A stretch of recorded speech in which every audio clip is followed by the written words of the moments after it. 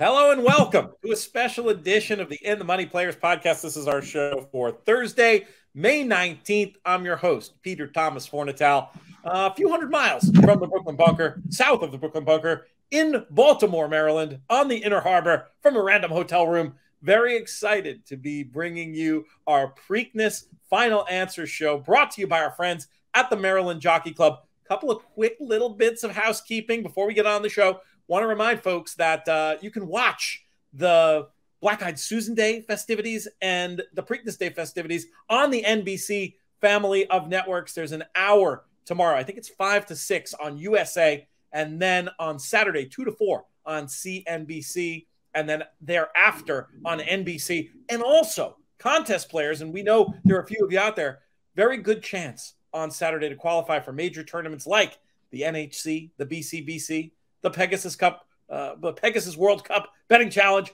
Play in the Preakness betting challenge, $1,500 buy-in, lots of seats and cash available. You can play at Santa Anita, or you can play on ExpressBet. Go to santanita.com for more details, or ExpressBet for more details. With that out of the way, we are ready for our show, and we've convened a panel of folks that, if you watch our shows regularly, you've seen these people before. First, I'll bring her in. We've been working her hard all week, but not as much as her main employers have been working her. I saw her. I mean, she's doing everything. I saw her with a camera the other day. Apparently, she's getting involved in the catering. I don't know what's going on there, but it's great to have her with us. Of all things, you got to go catering. Naomi Tucker, how are things? I'm not very good at cooking. You mean growing up in the Netherlands, they didn't teach you how to make crab cakes? That wasn't on the agenda? No, I'm afraid. I'm actually quite good at making stews. We do that quite well. I'm better at baking. I'm very good at making Dutch homemade apple pie. But yeah, so catering-wise, I'm like, yeah, that's not going to be my specialty. But everything else in terms of producing, making sure we get all the right shots, got the chance to see all the horses, pre-taping the interviews, creating all the rundowns. It's been a busy week leading up to it. So hopefully everything will come to fruition tomorrow as well as Saturday. We've got you here, and we're very grateful for you carving out the time in what's no doubt a busy week. Going to be a little hot for stews this weekend. Temperature looks to be pushing into the 90s both days. We'll get to that and the big race and all that stuff in a minute. But first, we got to bring in the other member of our panel from Medallion Racing / TaylorMade. Very happy to have him back on our airwaves. Philip Shelton. Philip, what's going on, my man? Just getting ready for a fun weekend. I think I'll be dabbling in the contest on Saturday. So, just excited. I think these big days, we followed up with Derby, but it's just, it's what, as fans and people involved in the business, is what you look forward to. We just had a question in the comment section. Where is JK? He will be joining us. He will be joining us virtually. He's a tough man to get a hold of, but we've got his thoughts on these races, and we'll be dropping him in as we come. Don't worry, the JK fix will be met. If you've got other questions, go ahead and hit us up. Maybe at the end, if we have a minute, we'll have an opportunity to get to some of those. Philip, you were saying you made it to the Preakness last year. You didn't make it back this year, but I know it's an event that's near and dear to your heart. You'll be back our way soon. Yeah, it's, my wife and I, my son's going to be running in here in a minute. I'm sure my wife and I are expecting a baby like any day.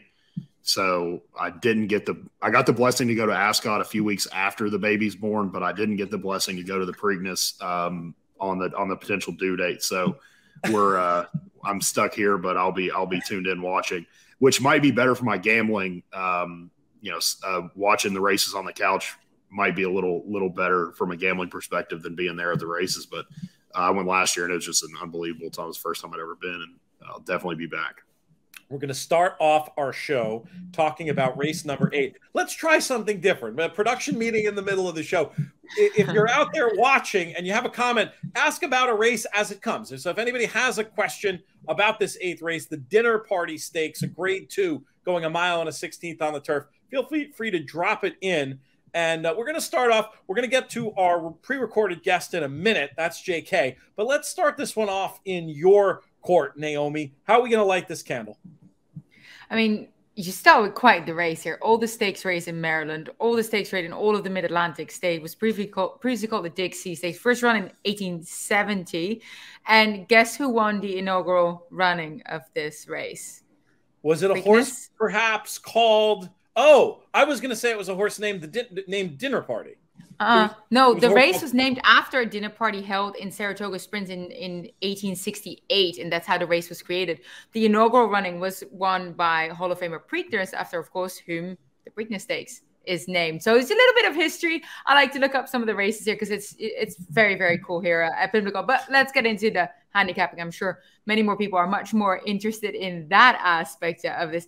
I look towards set piece in here for trainer Brad Cox. In the Maker's Mark Mile, he sat wide all the way. He was quite close to the pace, made this swooping move, failed to really truly show his customary close, but that was his first race back after a winter break. I think that sets him up for better here. Now, he's probably going to take a fair bit of attention at the wagering window, so you might want to look to some of the other races, other horses as well. I think a tone is very interesting in here for trainer Mike Maker. Of course, Mike Maker definitely looking to try and secure that trainer bonus again that we've talked about. I actually saw him this morning, and I was like, how's it going? Are you gonna, and he was like, oh, we're gonna try. It's one of the great things here with the trainers coming in with all their horses. But I liked the tone because in that race, the same race, he kind of sat tucked in behind the leaders in the Maker's Mark Mile, very gamely closed there belatedly. That's the kind of turn of foot I like to see on the turf, and to produce that after mile and 16s is exactly what you're looking for in here. So definitely a couple of horses to keep your eye out for. Looking to lock it up 3 and 6. Philip, let's bring you in. Is it going to be the top 2 in the market in here, or do you have anything a little bit more clever down the market? Oh, you are stuck on mute, Philip, I believe. There we go. Yeah, sorry, my ice machine was going nuts, so I muted it not to interrupt Naomi. I think Set Piece is the best horse in the race. He got a pretty brutal ride last time. He had absolutely no shot. He moved early, was just incredibly wide the whole way, especially for a horse. Maybe he was just keen off the bench. And any sort of forward move from him in his second start of the year feels like it would land him in the winner's circle. I think the thing for me is I don't know what the pace is going to be like. Doesn't look like there's very much early speed. And if I wanted to dabble like underneath, I could see myself using a horse like English B.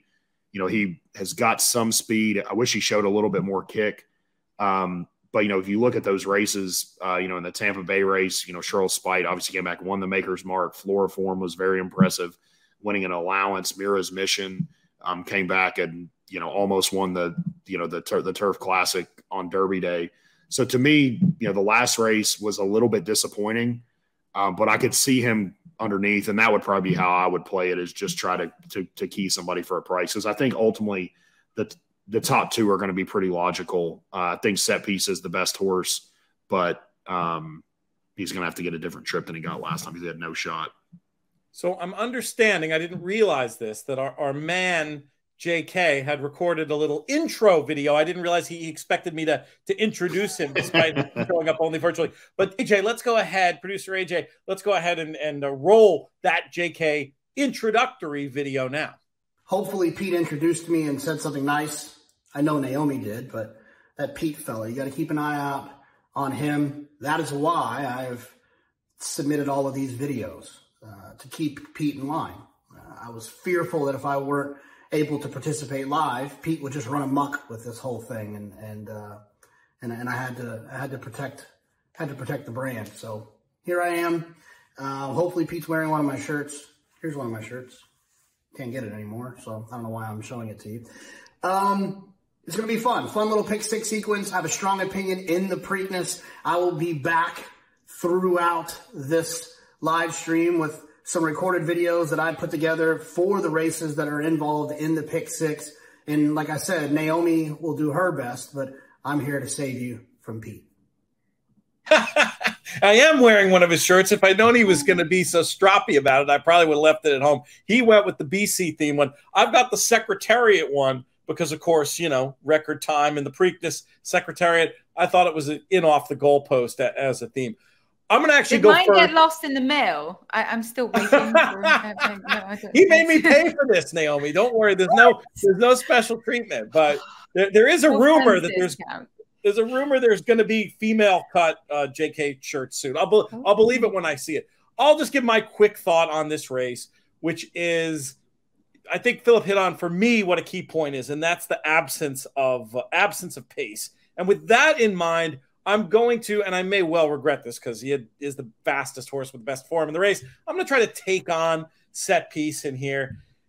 The Brad Cox numbers on turf, which are normally excellent, have not been so excellent in the calendar year 2022. Now, look, I'm not a huge stats guy. I usually leave it to figures and form to sort things out. But when a horse like Set Piece might have things a little bit against him from a flow perspective, and then you look at the Cox numbers on turf this year, just 14% win, 36% in the money, and a very low ROI by his lofty standards. Look, probably nothing to it, but it's just enough to make me want to get a little bit more stuck into a runner like a Tone, who I do believe has considerably better early speed. And then Philip also mentioned the idea of getting English B in the mix. The thought there is if they do decide they want to sit with a Tone, English B with a very aggressive rider in Saez, I think there's a world in which maybe English B can try to lead them from gate to wire and be in an advantageous position and have enough kick to hang on this time around. That's my thought anyway. We'll see how it pans out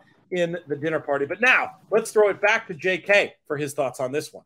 The first leg of the Pick Six, race 8, the dinner party. This is one of those races where I feel like there's 3 horses that can win, and that's it. Yes, there's some talented horses like the one Tango that I think maybe wants to go a little bit further, but I'm going to focus more on the horses that want to and have succeeded going the mile and the 16. We'll start with the 3 Set Piece. Set Piece is a horse that, he came back, didn't run up to his standards, but I didn't think that he got a great setup last time. The pace wasn't particularly fast in the Maker's Mark mile. This horse was a little bit further back. Kind of had to make a move to try to get into contention first off a break. I think we're going to see a much better performance from Set Piece. Set Piece can run well in the clear, but I like the idea of Florent Geroux, who knows him so well, being able to save ground and then be able to kind of produce that run, knowing you're on a talented horse. The 4, Beacon Hill, ran well at Keeneland, came from far out of it. Not the style that I love to lean on because a lot of bad things can happen when you're coming from off the pace. But this horse is impressive. Got a fast speed figure that day, came 9 wide into the stretch, and at some point, geometry still has to count for something, especially on the turf. And then the 6, a Tone.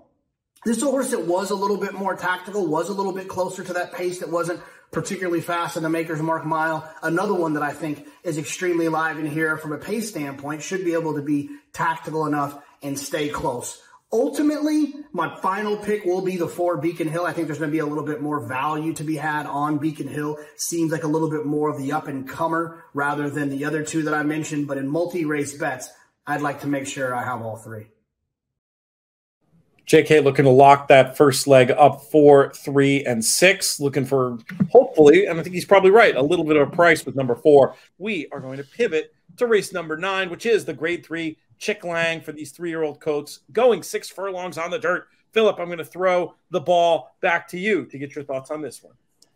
Yeah, I think this race is like the opposite of the previous race. It looks like everybody wants to go to the lead in here. I think ultimately I landed on the 9 as my top choice. I think the horse coming out of Old Homestead, the horse coming out of the race at Keeneland, I discounted that horse in that race. You had a couple of horses I just thought were a big step up, and he just handled them pretty easily. But I just think the way the race is set up, you could have Cogburn, I think, is going to have to be aggressive from the rail. The 2 horse has some speed. Dr. Jeff has speed. He's got an aggressive rider coming off the layoff. So in my mind, I thought Little Vic from the outside post, he's got plenty of speed. He doesn't have to be on the lead. Maybe he can get this trip where he sits second. And if you look at his sprint races, he wins on debut, wins on one other, then they stretch him out. Neither one of those races work. They cut him back to 1 turn, and he errs.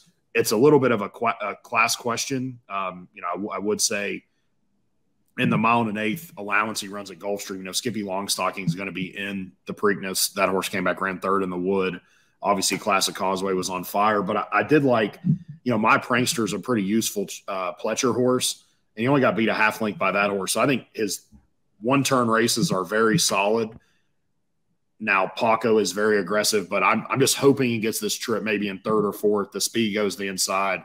He can tuck over and save ground.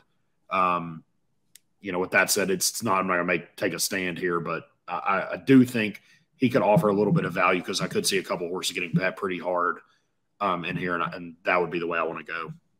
I'll interject because I can piggyback off the pace scenario you're describing, Philip. And while I definitely respect that idea and I can see the case for including Little Vic, I do wonder if Paco and his natural aggressiveness is going to mean he just really makes this thing a party up front on Little Vic, and it sets up for a closer. The closer I'm interested in is one cutting back. Now, I've been a very vocal critic of the form of the Arkansas Derby, but in truth, it's not working out that badly. We saw Secret Oath win the Oaks. We saw Barber Road run pretty well in the Kentucky Derby. But here's the thing about Chasing Time and his run in the Arkansas Derby. He was one of the horses that really broke the race apart by prompting that early pace.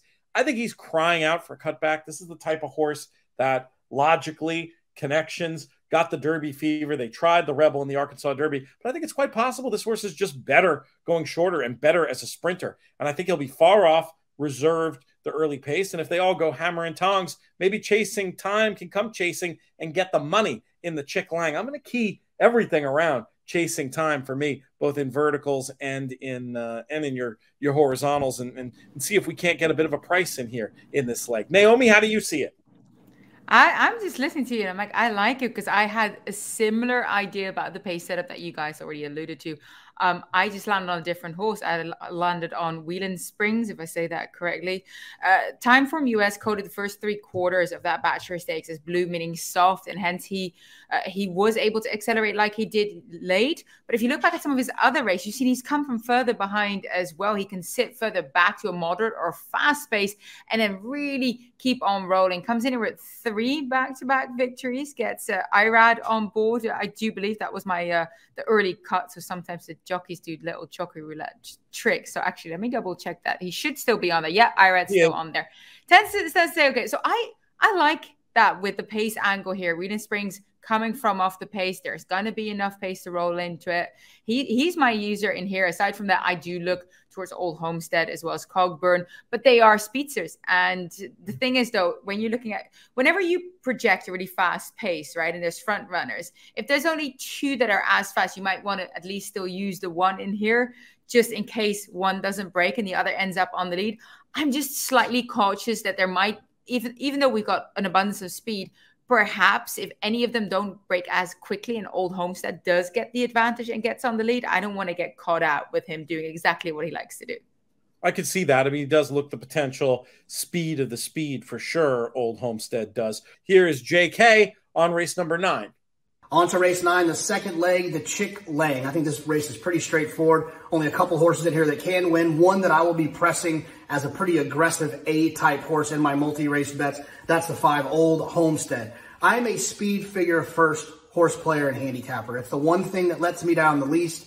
Old Homestead is fast. He was fast when he was running in Louisiana. He was fast when he ran at Keeneland. And I think he'll show himself to be fast again at Pimlico on Saturday. He's a horse that I will lean on. He's fast from a pace figure standpoint early, and he's fast from a final figure standpoint late. Sure, the one Cogburn makes a little bit of sense. I'm going to try to beat that horse drawn down on the inside. And the other horse I think that I'll probably use as a lone B horse, is a 7, Wheeling Springs, who just seems to be improving. Ran a fast figure last time at Oaklawn Park. I like the outside draw for this horse. I don't think he can beat the 5, Old Homestead, but I do think he's one of the main contenders. I'll use him as a lone B horse, but I'll be ice cold to the 5, Old Homestead.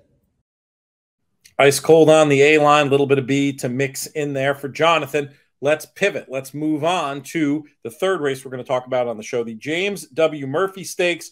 3-year-olds, $100,000 in the pot, going 1 mile on the turf. Naomi, we'll throw it back to you.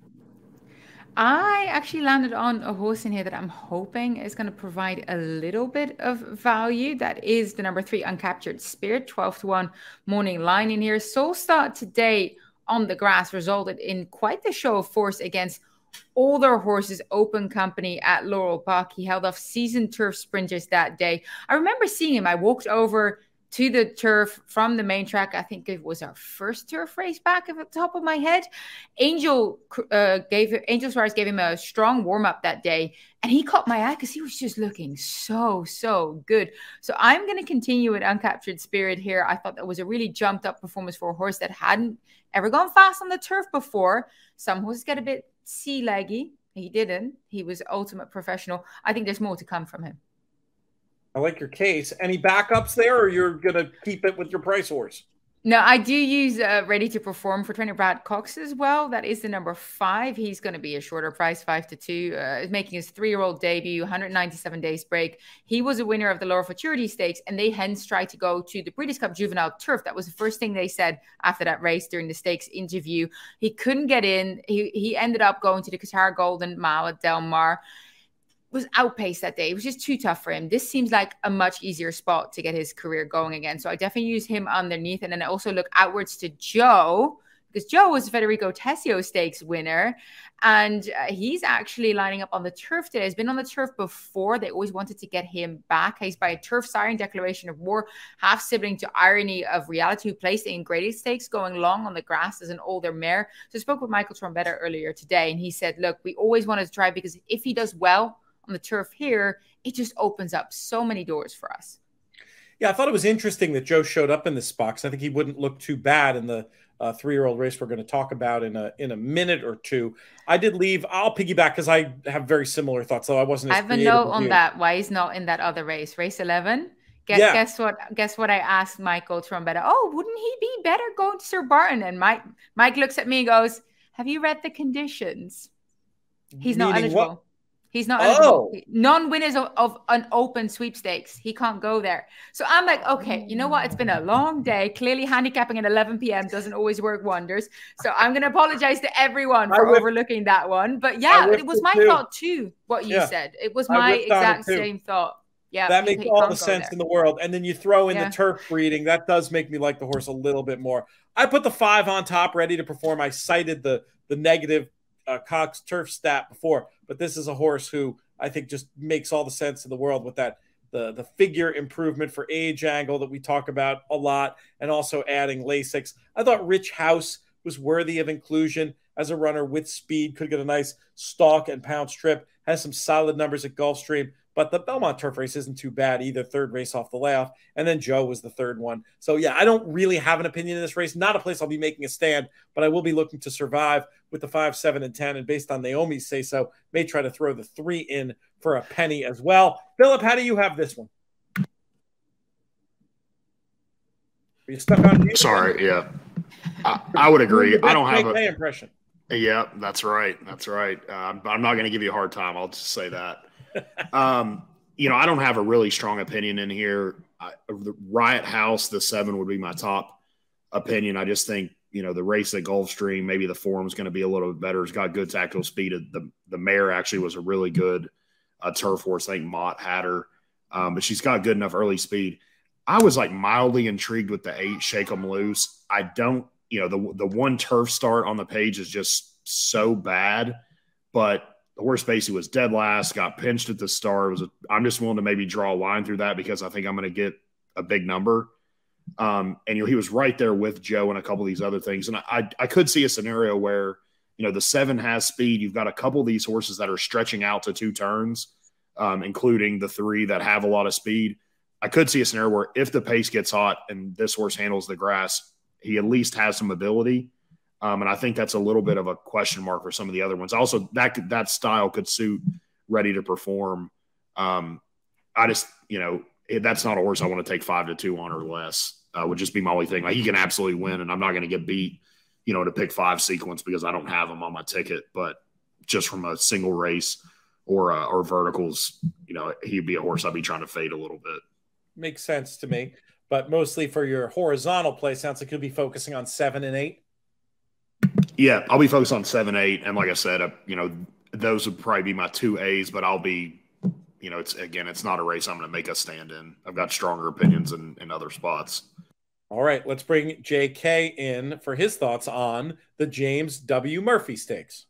On to race 10, the James W. Murphy, the 3rd leg of this pick 6. And this is feeling like a pick 6 I'm going to try to have for like $10. Lots of horses I want to lean on in here. In this race, another one I want to lean on pretty heavily as an A-type. That's the 5, Ready to Perform for Brad Cox. It's a horse that ran well on debut, ran well at Laurel in the past, and then showed up and didn't run as well on the Breeders' Cup undercard. But the speed figures that this horse was running as a 2-year-old fit in this race with what horses have been doing as 3-year-olds. So you have to expect when you're looking at a horse who made his last start at 2, making the next start at 3, especially this far into the year in May, you're going to get a 10 to 15 point bump just on maturity and figures. If this horse runs 10 to 15 points faster than they did when they were a 2-year-old, this horse is going to win by open lengths.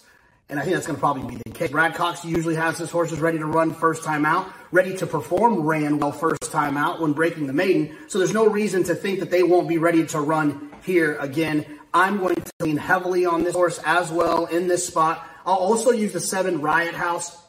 Really seems to be improving since switching to the Danny Yargin barn, and also has that tactical get to the front and see if maybe a horse like Ready to Perform happens to get into some trouble. So I like tactical horses, and like I said, the 7 Riot House seems to be improving. And I'll also take a look towards the outside to the 10 Joe. It's a horse that ran on the turf back in the day, hasn't been on the turf since, but has seemed to kind of pick it up, turn into a nice horse. Running faster speed figures. And if Trombetta thought at one point the turf might have been the answer for this horse, maybe the turf is the answer for this horse. He just wasn't ready when they debuted that day, and that's why the figure was so low and the performance was 5th place. So let's see if this horse getting back on the turf could pick up some pieces in here. I'll use this one as B as well, but most of my money is going to go through the 5 Ready to Perform. All right, we already started to talk about this race a little bit. The race number 11, Sir Barton Stakes, 1 mile and a 16th. I'll read the whole conditions here. 3-year-olds, non-winners of an open sweepstake, which I completely missed the first time through. Anyway, no big deal. We've got a field of 10 going postward in this 1 mile and a 16th dirt race. And Philip, we're going to start with you this time. Once we get you off mute. I'll learn eventually. I think this race, I think traditionally looking at it, I want to get somebody that's kind of rising up. I think some of these horses that try the Derby trail, like an Ethereal Road, he's run well enough in a bunch of his races.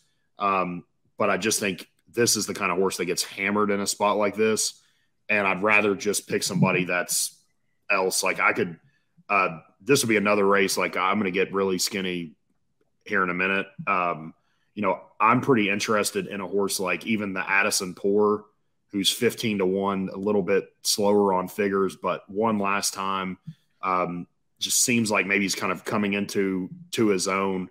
Only got beat ahead in the start before, but it's going to be a big price. And also Mr. Jefferson. If you like Joe and Shake 'em Loose from the race before, he ran huge. He's 6-1. I think he could maybe float up from that. That's really the horse I want to be. He's going to be an A, and he's going to be heavily weighted in a lot of my tickets. But this is a race I'm going to go fishing for a little bit of a price and, try to fade some of the logical horses. I think just in general, you get some of these early maturing 3-year-olds that run really well early and they just don't improve very much. I'd rather get somebody that feels like they're getting better, take a little bit of a swing, maybe on a horse that's a little slower from a buyer perspective, who could have a bigger forward move. Which was kind of the thought with the 4. I'll jump right in because I really like Mr. Jefferson, who you mentioned, for Mike Trombetta. This horse closed well despite the not really having a great setup last time. Now sort of second off the layoff, off that huge effort, little bit of a trip. And I think that this race should be run to suit, should get a setup in here. I was going to put Mr. Jefferson on top. I agree with what Philip said, that Ethereal Road at 3-1 in the morning line, I'd absolutely love him. I think he's going to get bet well below that. I still want him in the mix. I was going to call it 6-1. If I'm remembering correctly, Naomi, from earlier in the week, are you team Ethereal Road? Is that a good description? Now we got you on mute. Naomi didn't learn from me. I'm sitting here really politely pressing my mute button every time, but yeah, okay. So now it was my look. Ethereal Road, yes, I'm a big fan. I've been seeing him train all week here. He scratched, of course, out of the Derby. We all know that story. But even just looking at him as an individual, huge, bulky, tank-looking horse. He is built to, I think, go a mile. You don't want him to be going a mile 3:16 like a Preakness or further. I think he's built to go this exact distance, mile and 16. This is a much easier field than what he's lined up against in the Lexingtonian, in the Bluegrass, the Rebel. He's been up against tough horses. None of these are in here. I really think that he's the class of the class in this field, and he's going to be tough to beat. Now, I am all aboard with Mr. Jefferson, though. He is my second choice in here for trainer Michael Trombetta. He was campaigned like a talented individual. If you look at what they tried with him, the Remsen, the Jerome, the Withers, trying to see what they had with him. Returned to form with a sizzling close in the Federico Tessio, and nearly bested Joe in there, as you mentioned. Normally, that's, of course, a key prep race for the Preakness. They opt to go here with Mr. Jefferson. That was a career best try. I expect him to really start rolling along here. You mentioned the Addison Poor. Not 100% Brittany Russell was as keen on running him in there. I think he's really interesting, but not sure. A little bit on the fence when it comes. At the price, though, if you're on the fence and a horse is that price, I say find some way to get the horse on the ticket. Is that what you're thinking there, Phil? No, it was more that not sure he's lining up. Oh, okay. Well, then, so he may not turn up. I just that was what I kind of understood, but we're not 100% sure yet. So we'll see, right? We'll see on Saturday when it comes to the scratch. It's just interesting because this is like the most this is an anti-Dwayne move. Normally, like, he's in every big spot. So I'm like, this is like a negative tipping of his hand to me. The fact, like, this horse didn't run in the Derby, which was surprising. And I don't know if he had any issue or anything. Wasn't there an issue? Yeah, he had like he had like something. But then I would have just thought, well, they'll just come back in the Preakness because that's kind of what Dwayne does. It's like there's two routes, one of which is the conservative, one of which is like right down the middle, and then one that is like uber aggressive, way far to the right, and they take that path every single time. Well, he's got the filly in there. He doesn't need. Yeah, maybe he thinks he's already got the race. Yeah, and maybe he doesn't need Ethereal Road. That was my thought with Zandon too in the Derby that Chad wanted. Just said, hey, I'm going to try to win with Zandon, not early voting. It's just weird to me that, like, normally it feels like he's in the big spots, but yeah, that was my thought, was just trying to get somebody at a price that feels like they're on some sort of upward trajectory, which that horse felt like. But obviously, if he's going to maybe bounce out. Last time that happened, JK told me that Lady Rocket scratched, and I was prepared to say Obligatory was my strongest play of the entire Derby card. And then he hit me with the scratch. And then I ended up betting her incredibly heavily, but I kind of wavered in the moment because it's like, I don't know if she's going to get the same pace because Lady Rocket scratched. Luckily, my gambling didn't change, but you said nice enough things. It's not like you help steer people in that direction. And it is hard when you learn about these potential scratches on the fly. We had a Mr. Jefferson question. Mr. Jefferson is the 6 horse in race number 11. If you have a race card, you should be able to see Mr. Jefferson right there in that spot. We have one more opinion we need to bring in here on the Sir Barton Stakes. It's from our man, Jonathan Kinchin. Let's throw to that right now. On to race 11, the Sir Barton, the 4th leg of this pick 6.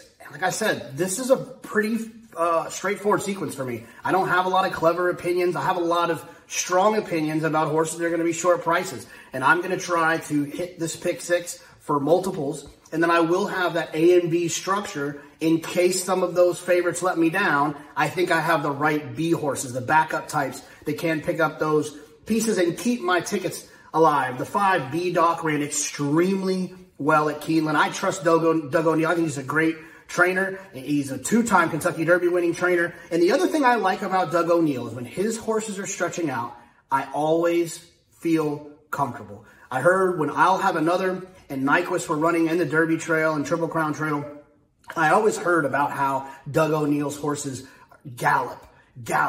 And usually when you have a horse that will gallop all day, they don't have an issue adding distance. They've got that foundation, and they understand how to kind of shut it off a little bit. And that's why I think Doug O'Neill's horses do so well when stretching out. The 5 B Doc will be an A press for me. I'll also use the 8 Unikey. This is a horse that has some fast numbers, and when they have fast speed figures, like I mentioned earlier, I lean on those. I like the outside draw. You get IRAD in this spot, and you get that outside draw, which I think helps outside of the main competition. And the only B horse I'll use is the 6, Mr. Jefferson. This horse was wide last time at Laurel.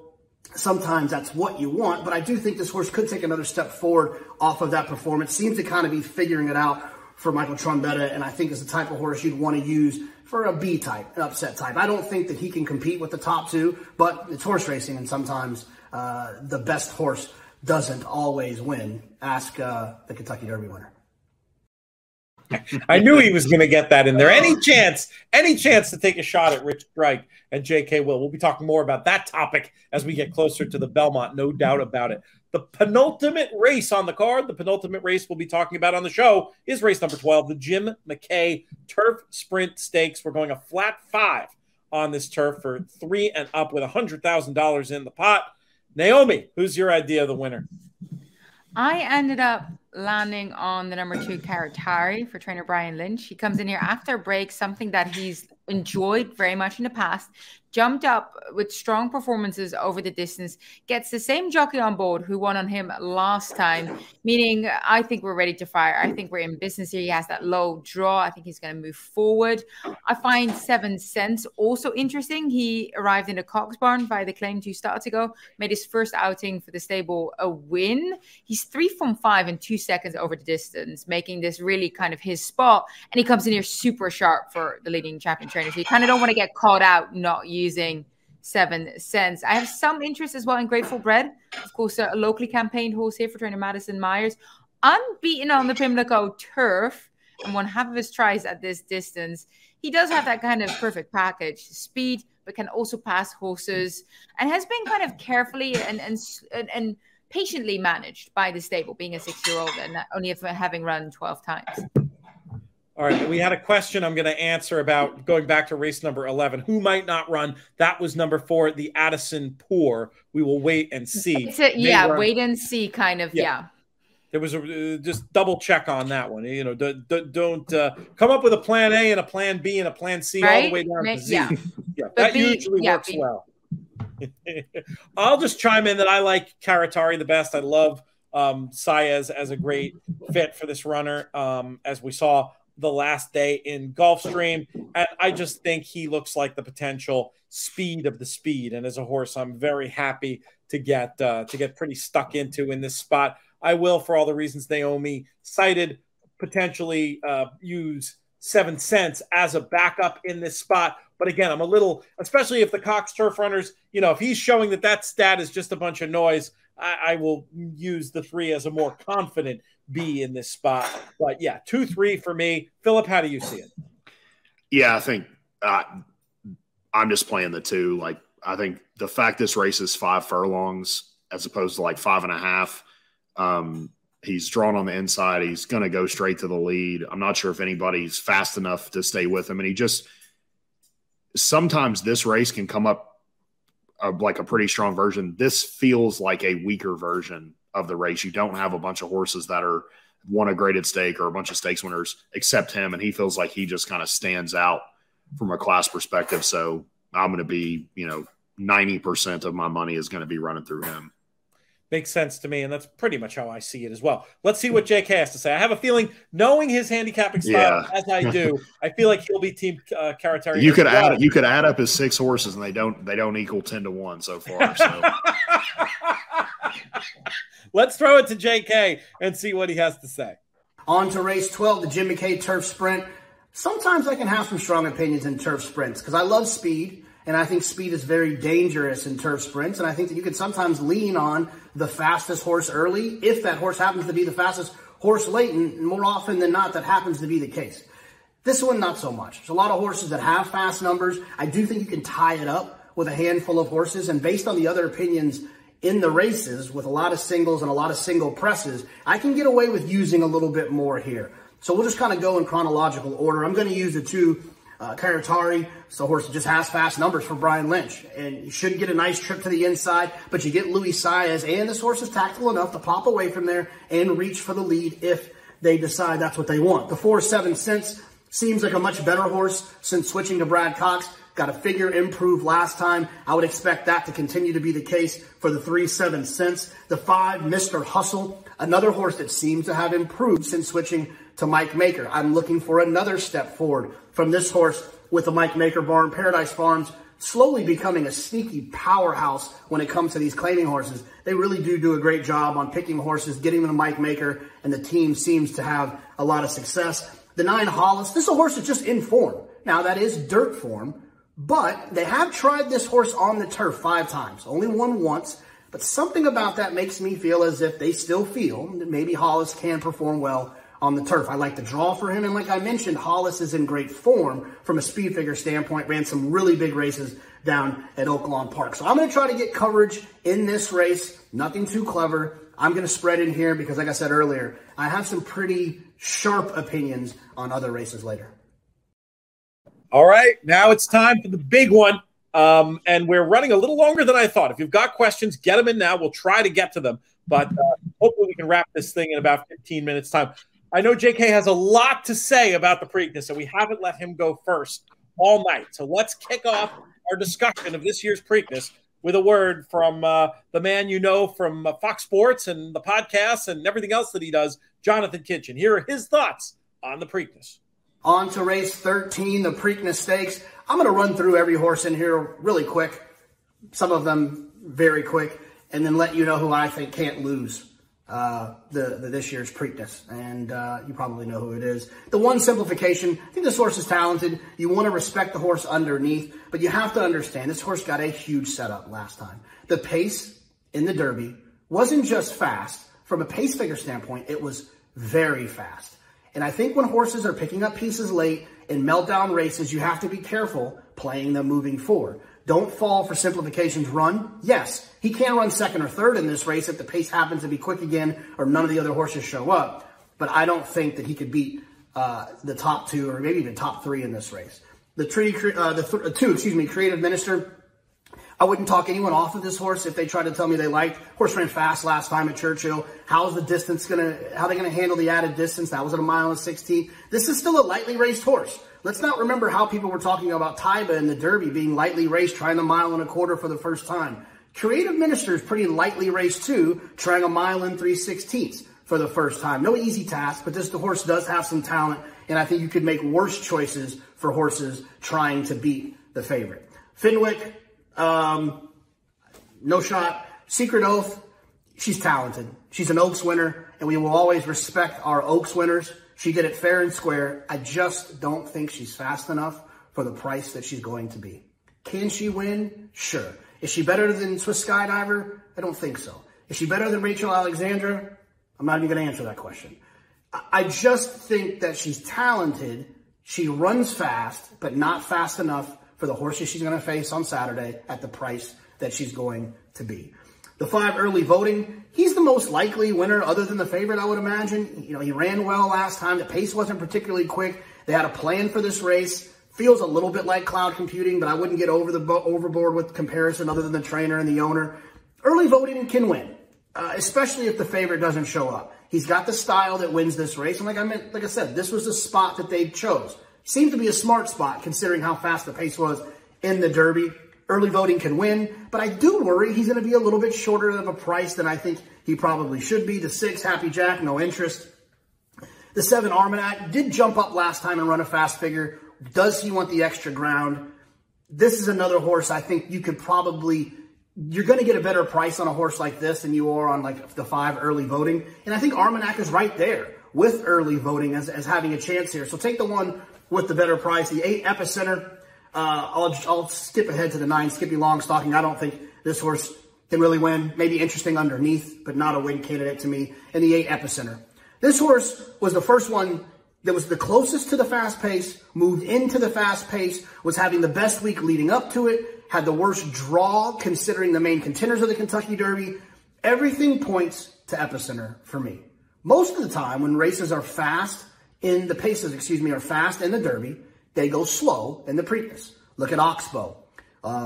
Look at Shackelford. When the paces are fast, it could go opposite in most times in the Preakness. And I think Epicenter is going to get a nice, comfortable position moving forward. I don't think they're going to crawl. There's enough speed in here, but they're not going to go as fast as they did last time. And we're going to see a great performance from Epicenter. Sunday morning, we'll wake up saying, what if we might be looking at a Triple Crown bid in the Belmont, but Rich Strike had other plans. I love Epicenter in here. I'll be ice cold singled. No other horses, no backups. I want my value to be on the opinion that Epicenter is going to win this Preakness Stakes. I hope Pete didn't say anything mean about me. Naomi, Thank you for saying nice things, I hope. And wish you guys and gals the best of luck. And we'll see you for the Belmont. There you go, JK. There you have it. His monologue. I like that, though. He got into a lot of things that I agree with. So I'll just very quickly piggyback that I really, really like Epicenter in the spot. Very curious to see how they're going to bet. For picks, I like JK's approach of running most of it through him. This is a horse that I think in a big race like the Preakness with so many people playing, I think this is a horse that on a Thursday at Belmont would be 3 to 5. But because it's the Preakness, you might actually get even money. There might be value in the win hole on Epicenter. Just an idea I'm going to throw out there.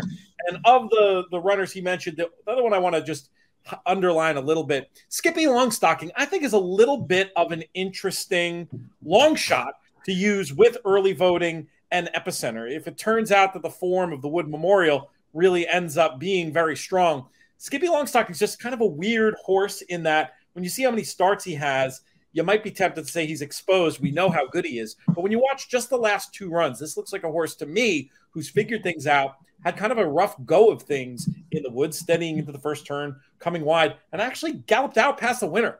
So I think he's a little bit interesting at a big, big price. But I think JK is probably right. Mostly like 95% underneath. I'll probably have 1 ticket with him on top. Philip, let's throw it to you. Who's going to win the Preakness? Yeah, so when I look at it, and this is just the way I handicap, I think about how is this race going to play out, right? In what scenario can I get a horse to maybe step up and run well? I just can't get around Epicenter. Like, I think he's got enough speed that if it's early voting loose on the lead, he's not going to have to do a Mo Donegal. He's not going to have to come from way off of him. He's going to be sitting, a length or 2 off. And if nobody wants to lead, he might be on the lead. I just think he's got all of the tactical advantages. He's drawn to the outside. The other opinion I would have in here is I'm pretty high on Creative Minister. The only thing I don't like is just the turnaround. Like, if this horse had won that allowance at Keeneland and ran a 92, I'd be just betting a massive Epicenter over Creative Minister exact, which I still might do anyways. That's the only question to me. Like, what I liked is his first start at Gulfstream, he was way out of it, and he was 2.5 to 1, and he was the favorite in a pretty good race with some Pletchers and some other stuff, which to me, for Kenny to get bet like that, they knew the horse had a lot of ability. He was, 8 to 5 at Keeneland, obliged, showed a little bit more tactical speed, stretching out to 2 turns, and then he was like miles the best in that race at Churchill. He got a great trip. He sat down on the inside, kind of moved his way up, but I don't think the stretch out's going to be any problem. To me, they're just asking a lot of him in a very short period of time. I think the talent is there. I think a forward move is very likely. And I think this is a graded stake horse all summer long. I mean, I wouldn't be shocked if he wins a big race at some point this year. So that would just be my opinion underneath. Like, I would be like JK. I'll probably end up single. And if I, get to a point where, I'm alive to a bunch of stuff, I hit a couple prices, I might spread in like a double or a pick 3, but everything is going to be to Epicenter. I could see a scenario where in the turf sprint, I play like some backup doubles into Epicenter with some longer price horses if I'm single to Caratori and pick 5s and stuff. But I think he's the most likely winner. Although I would say statistically, the second place horse in the Derby historically has a pretty bad record in the Preakness, even as the favorite. So that didn't make me feel great, but I try not to worry about trends that don't happen very frequently. And he just looks like the best horse. All right, JK, Epicenter. Me, Epicenter. Philip, Epicenter. Naomi, can we make it a chorus? No. I'm trying. Look, he's my second. He's the horse to beat, and he's going to be a price in comparison. I know that JK already said, look, it's possible that there you go, I gave my hand away, can win. And I agree with him. I think she can. Secret Oath in here for trainer D. Wayne Lucas. Look, that run in the Kentucky Oaks, we know how strong that Kentucky Oaks was. Multiple unbeaten fillies, champion 2-year-old filly lined up. And Secret Oath made it look easy. I mean, genius ride by Louis Size on the rails, out, moving along, no kind of stopping, just rolling. But she was so comfortable doing it. She was so much the best. That was a career best effort. I don't think that would have taken as much out of her as, let's say, a Kentucky Derby run would, with some, like Epicenter coming in here at the top of his game, having run so hard, really giving it his all. Secret Oath did it comfortably. And when I saw her on the track over the last couple of days, she compares to the Colts in here. She is just as strong, just as big. And I think just as talented. We were talking about how strong the female division is. I think she's going to show us really how strong it is. I'm hoping she will. I want her to be that 7th filly to win the Preakness, to join that illustrious list that, of course, includes the mighty Rachel Alexander, a Swiss skydiver who bested the Kentucky Derby victor, and Dwayne Lucas to become that trainer to join the record of trainers that have won 7 Preaknesses. And, of course, Secret Oath is a filly that also gave him a record-tying 5th Oaks win. So just so many stories. I want to see some girl power here in the Preakness. And I remember with Swiss Skydiver, everyone was saying, oh, no, she can't do this. It's too tough for no chance. Well, I'm not gonna sit on that again. So I'm siding with the lady in here. Epicenter, of course, strong second, and he isn't training like a horse that is regressing. What everyone might think. Is he stepping back from those triple-digit buyers? Is he starting to show the effects of perhaps his campaign? No, not really. He's looking sensational. That's all I can say. He schooled today in the paddock and looked cool, calm, and collected. Was schooling in a maiden claiming field of like 11 horses or more. There was a lot going on. I can tell you that. A lot of, horses just doing a lot. And he's there just chilling, looking at everything. There's just not a hair out of place on that horse. He's going to be very tough to beat. I'm trying to with Secret Oath because I want her to. But as a, wagering wise, you got to use Epicenter. You're not going to try and best him outright. I think Secret Oath could provide some value. So perhaps I'm going to do some kind of boxed exact in the hopes that she makes it happen. So that sounds like a bit of a soft opinion. I think she's good enough. But it's interesting. Epicenter is looking amazing. You make a compelling case from a form point of view, especially. It was a Derby that we didn't really know how strong of a Derby field it was. It was an Oaks field. It was universally regarded as one of the best in many years. And like you said, she didn't just win. She won easily. I'd feel more sanguine about her chances if the final time had come up a little bit stronger. But hey, that's, we see horses, especially 3-year-olds, step up and outrun the paper. I mean, I think if Epicenter doesn't show, she makes sense. I just wonder, I don't know how they're going to bet. And I wonder, she seems like a candidate to maybe, because of the great storyline, be bet down below that 9-2 morning line. But as we saw with Skydiver, who I think was 7-2 at the morning line, everybody tried to be a wise guy and tried to beat her. She ends up going off 11-1. So you make a lot of good points. Now, Naomi, the last time you were on these airwaves, you'd only had a handful of runners come through. You have a lot more. You've clapped eyes on most of the runners in this field. Any other observations, positive or negative, about horses you've seen training this week at Pimlico?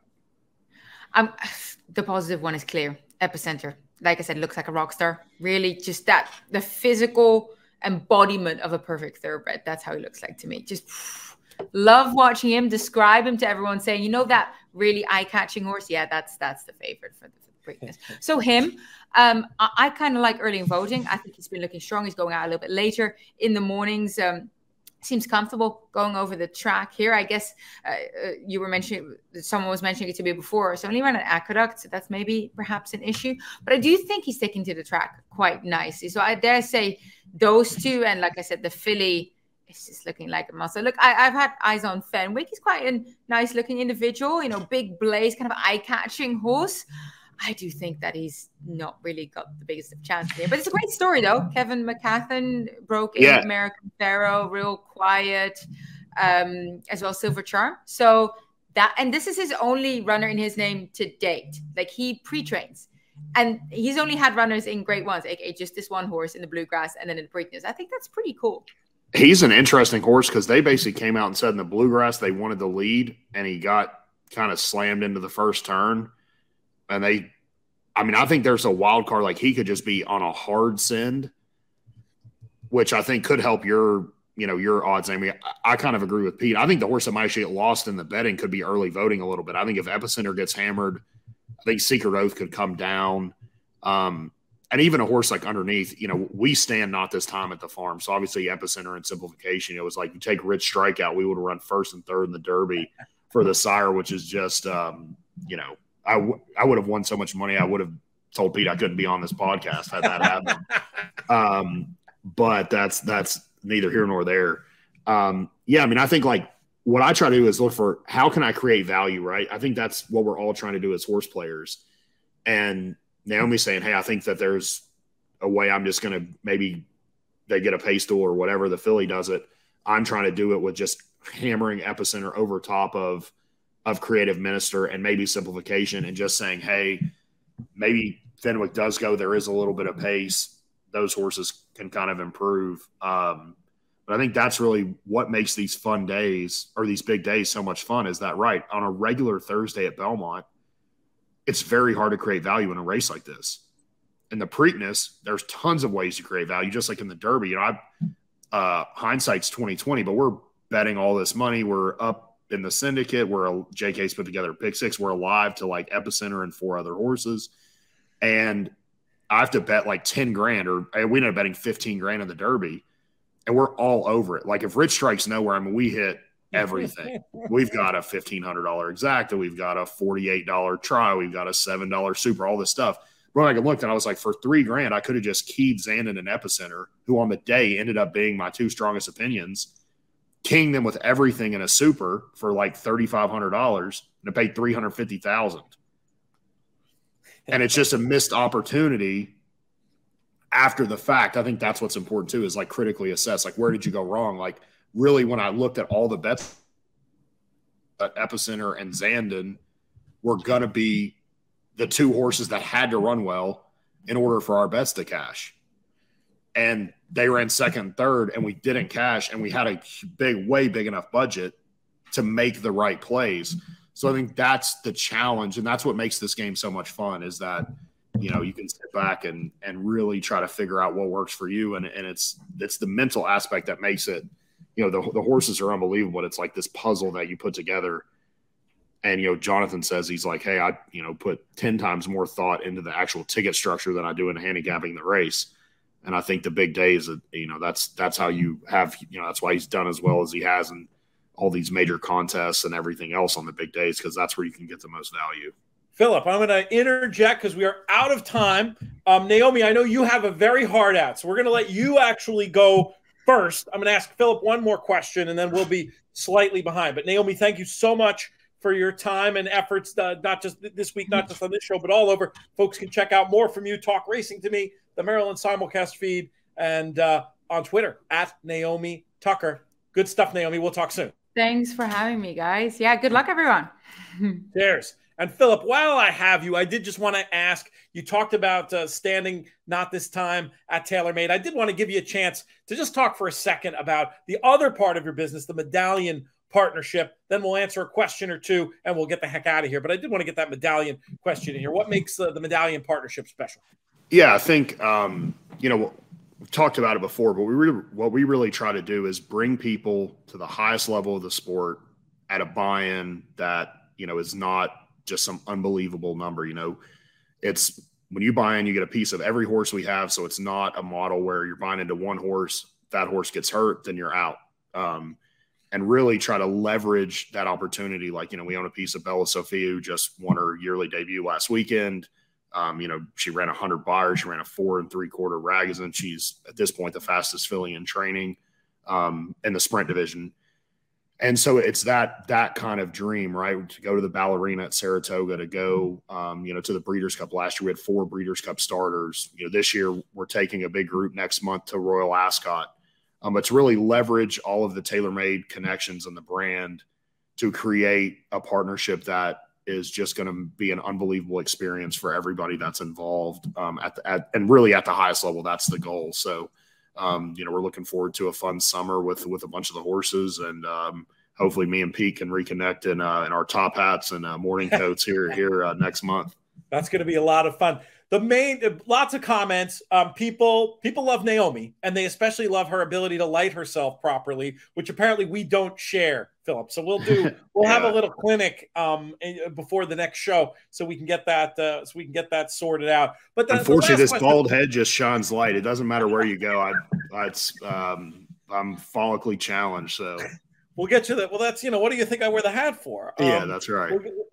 There is a question, though, that I want to answer, because I think there's a bunch of fun ways to answer it regarding Epicenter and how you might get value on this horse. And I swear I'm not just saying this because it ties so well into one of the sponsor messages. But he's a really interesting horse for a situation like the Preakness contest, like you were just sort of alluding to, these big days and the money. You play in the Preakness Challenge, and you have a horse that you can play stone cold at the end. Maybe you can bet all your money to win. Maybe you have to narrow it down to an exacta. Maybe you're a little farther back and have to have a try with him straight on top. But when you have the chance to win that prize money in a contest, you're getting whatever the price is, you're getting extra value. And it's one of the reasons we love contests and encourage people to check them out. So that's one idea. I think the win pool flat might be okay, just depending on what the storylines are, how the market develops. Again, I think this is a horse that should probably be, I mean, to my reckoning, 3 to 5-ish.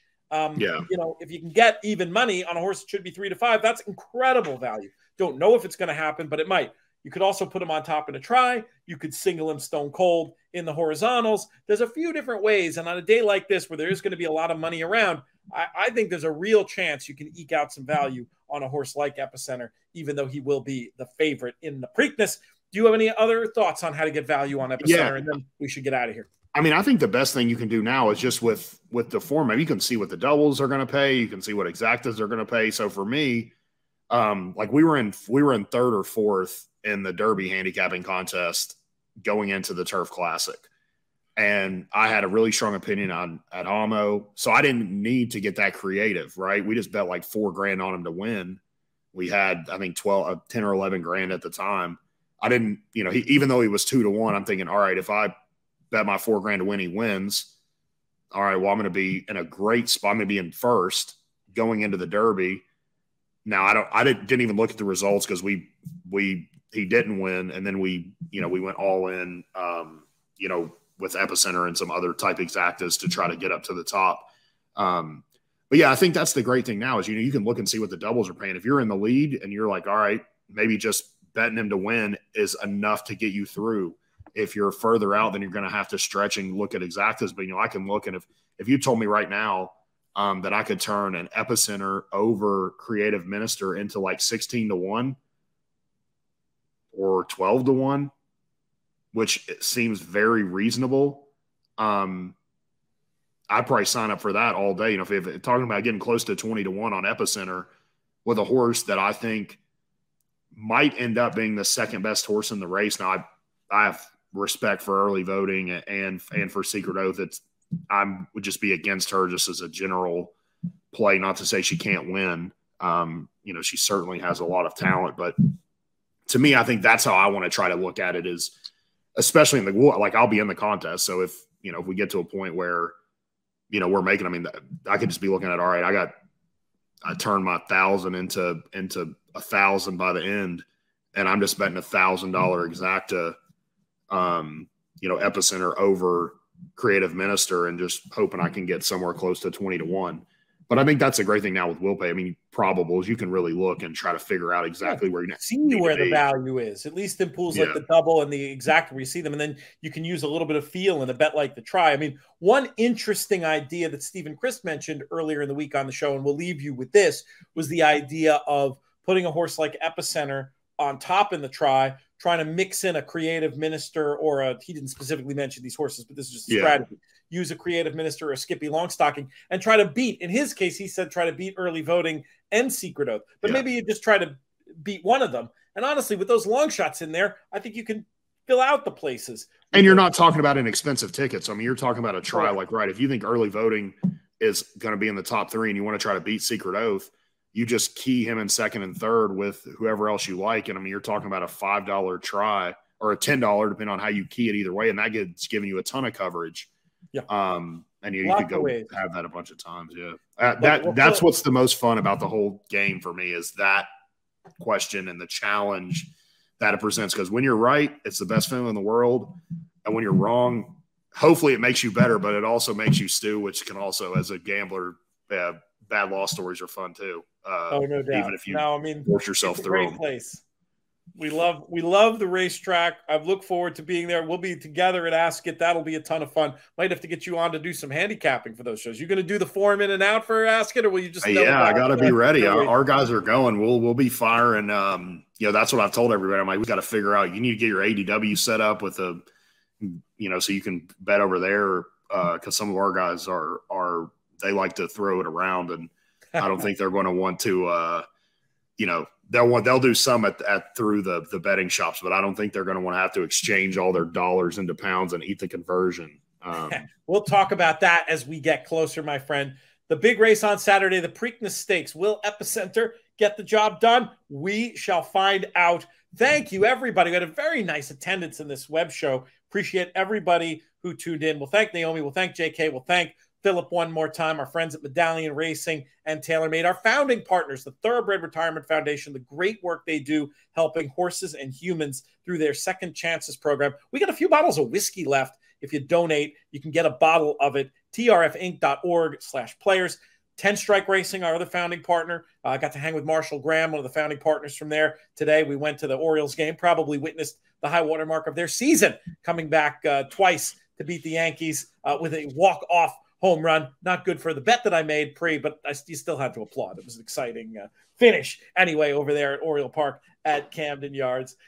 What else? We'll thank most of all of you, the listeners, the viewers on demand and live who make these shows so much fun to do. This show's been a production of In the Money Media. Thanks to producer AJ for getting the job done here tonight. Always great to work with him. Our business manager is Drew Coatney. Our chief creative officer is Jonathan Kinchin. I'm Peter Thomas Fornatale. May you win all your photos.